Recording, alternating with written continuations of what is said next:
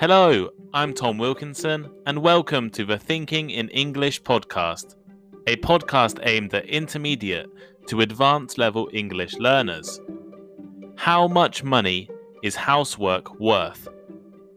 A recent court case in China gave a housewife compensation for doing almost all of her family's housework, while her husband did not help at all. Millions of hours of unpaid work are done every year, mainly by women. Let's discuss this further on this episode of Thinking in English. But first, why not follow the Thinking in English Instagram page, Thinking in English podcast, or the link is in the description. And you definitely should look at our blog, thinkinginenglish.blog, for all of our transcripts and bonus content. Here is today's vocabulary list. As always, the written list is available in the description of the podcast and also on our blog, thinkinginenglish.blog. Invisible. Invisible. If something is invisible, it is impossible to see. For example, these bacteria are invisible unless viewed with a microscope. Undeniable. Undeniable. If something is undeniable, it is certainly true. As in, she is a woman of undeniable brilliance. Contribution. Contribution. A contribution is something that you contribute or do to help produce or achieve something together with other people, or to help make something successful. For example, this invention made a major contribution to road safety. Paternity leave. Paternity leave.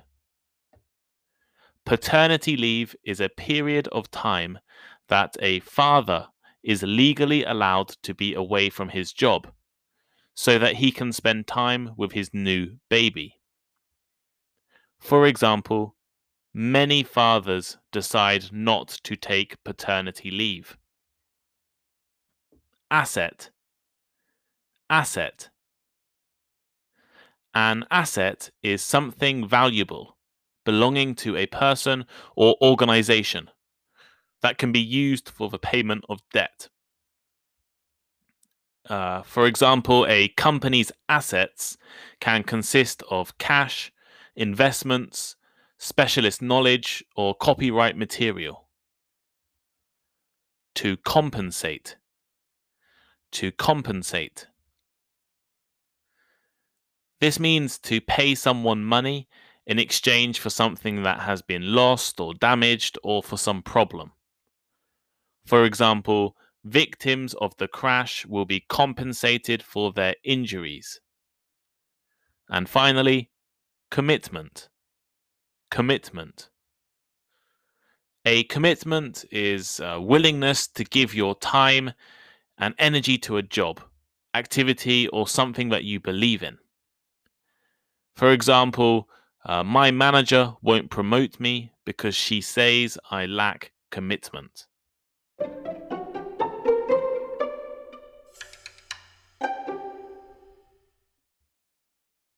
In every single country on earth, women earn on average less than men.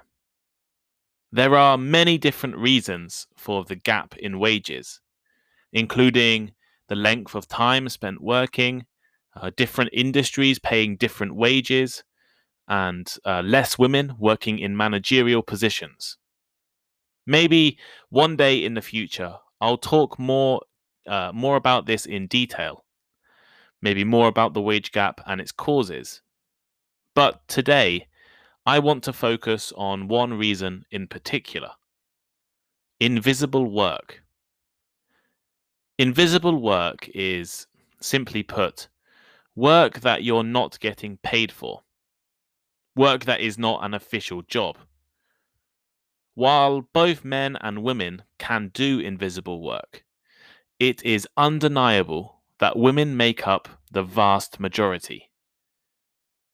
By unpaid work, I do not mean volunteering or internships, but things like cooking, cleaning, and taking care of children.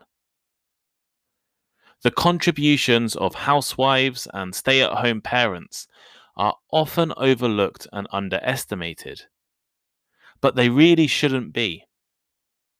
Unpaid housework and household chores are vital to our modern economies. In fact, according to figures calculated from the Office of National Statistics by Young Women's Trust in the UK, the unpaid work of young women aged 18 to 30, such as cooking, cleaning, and taking care of children, is worth £140 billion to the UK economy. And this would be significantly more if the figures included women of all ages. Earlier this year, I read an article covering a recent divorce case in China, which actually inspired this episode. A court in China ordered a man to pay his wife $7,700 for the housework that she did during their 5-year-long marriage. The wife said that she looked after the child and managed the household chores while her husband did not care about or participate in any other household affairs besides going to work. And this might sound like a familiar story to many of you. It is common in almost every country for the majority of household chores and housework to be performed by women. In China, for example, women spend about 4 hours every day on housework, while men only do an hour and a half. In India, the gap is even wider, with women doing approximately 5 hours every day, and men just 30 minutes. On Chinese social media sites, the response to this court case was generally positive, very positive. If anything, commenters were a little bit disappointed that the wife was only given $7,000. Many people felt she deserved more. China has recently started to take women's rights more seriously, as well as trying to encourage men to take a more active role in childcare. For example, many provinces have now introduced paid paternity leave for fathers.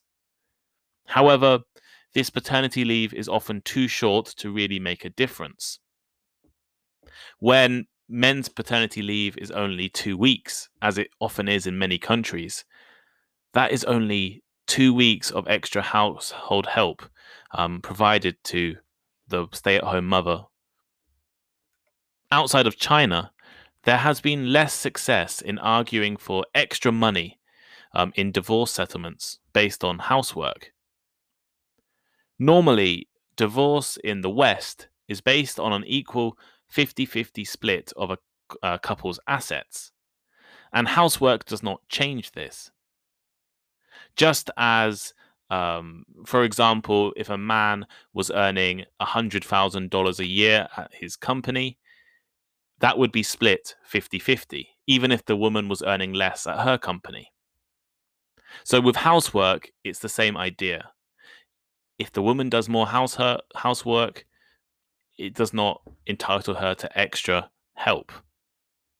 However, in 2020, a woman in the UK was awarded £400,000, which is about $520,000, for leaving her career as a lawyer to focus on raising her family and child care. However, she was not compensated for housework, but because she quit her legal career. She was a very successful lawyer and one of the top performing employees at her law firm, but had to quit for her family. And now that she was getting divorced, the judge decided to compensate her for her loss of earnings, not for her housework. In many situations, women often have no choice to leave their jobs to care for children and families. Often, this is because the cost of paying for childcare may be more than the money they would earn from working. However, there are probably better solutions than asking for compensation in a divorce court, such as in China. Really, you don't want to let it get to a divorce court in the first place. So one solution would be for governments to encourage both parents to be more involved in raising children. Perhaps offering more paternity leave and asking companies to be more understanding of fathers' home commitments could be useful. If fathers have more time at home and are more involved in parenting, then dividing housework will also be easier. The most important step would be to encourage men and women to share more of their domestic responsibilities. Share the cooking, share the cleaning, and share the caring. So here is today's final thought. In this episode of Thinking in English, I have looked at how much unpaid work is worth. Around the world, women, especially, do the majority of housework and household chores. Economists have often struggled to estimate the value of this invisible work to national economies, but it is certainly important. The example I gave earlier of the UK, it's worth more than the financial industry. If you were to hire someone to do your cooking, to do your cleaning, your ironing, your childcare, you would likely be spending hundreds of dollars a week. So, what do you think? How much money is household work worth? In your country, is responsibility for chores shared? Or is it the woman or man who generally or typically does it? And how about in your personal situation? Do you share responsibility for household chores with your partner? Would you want to be compensated for your domestic work?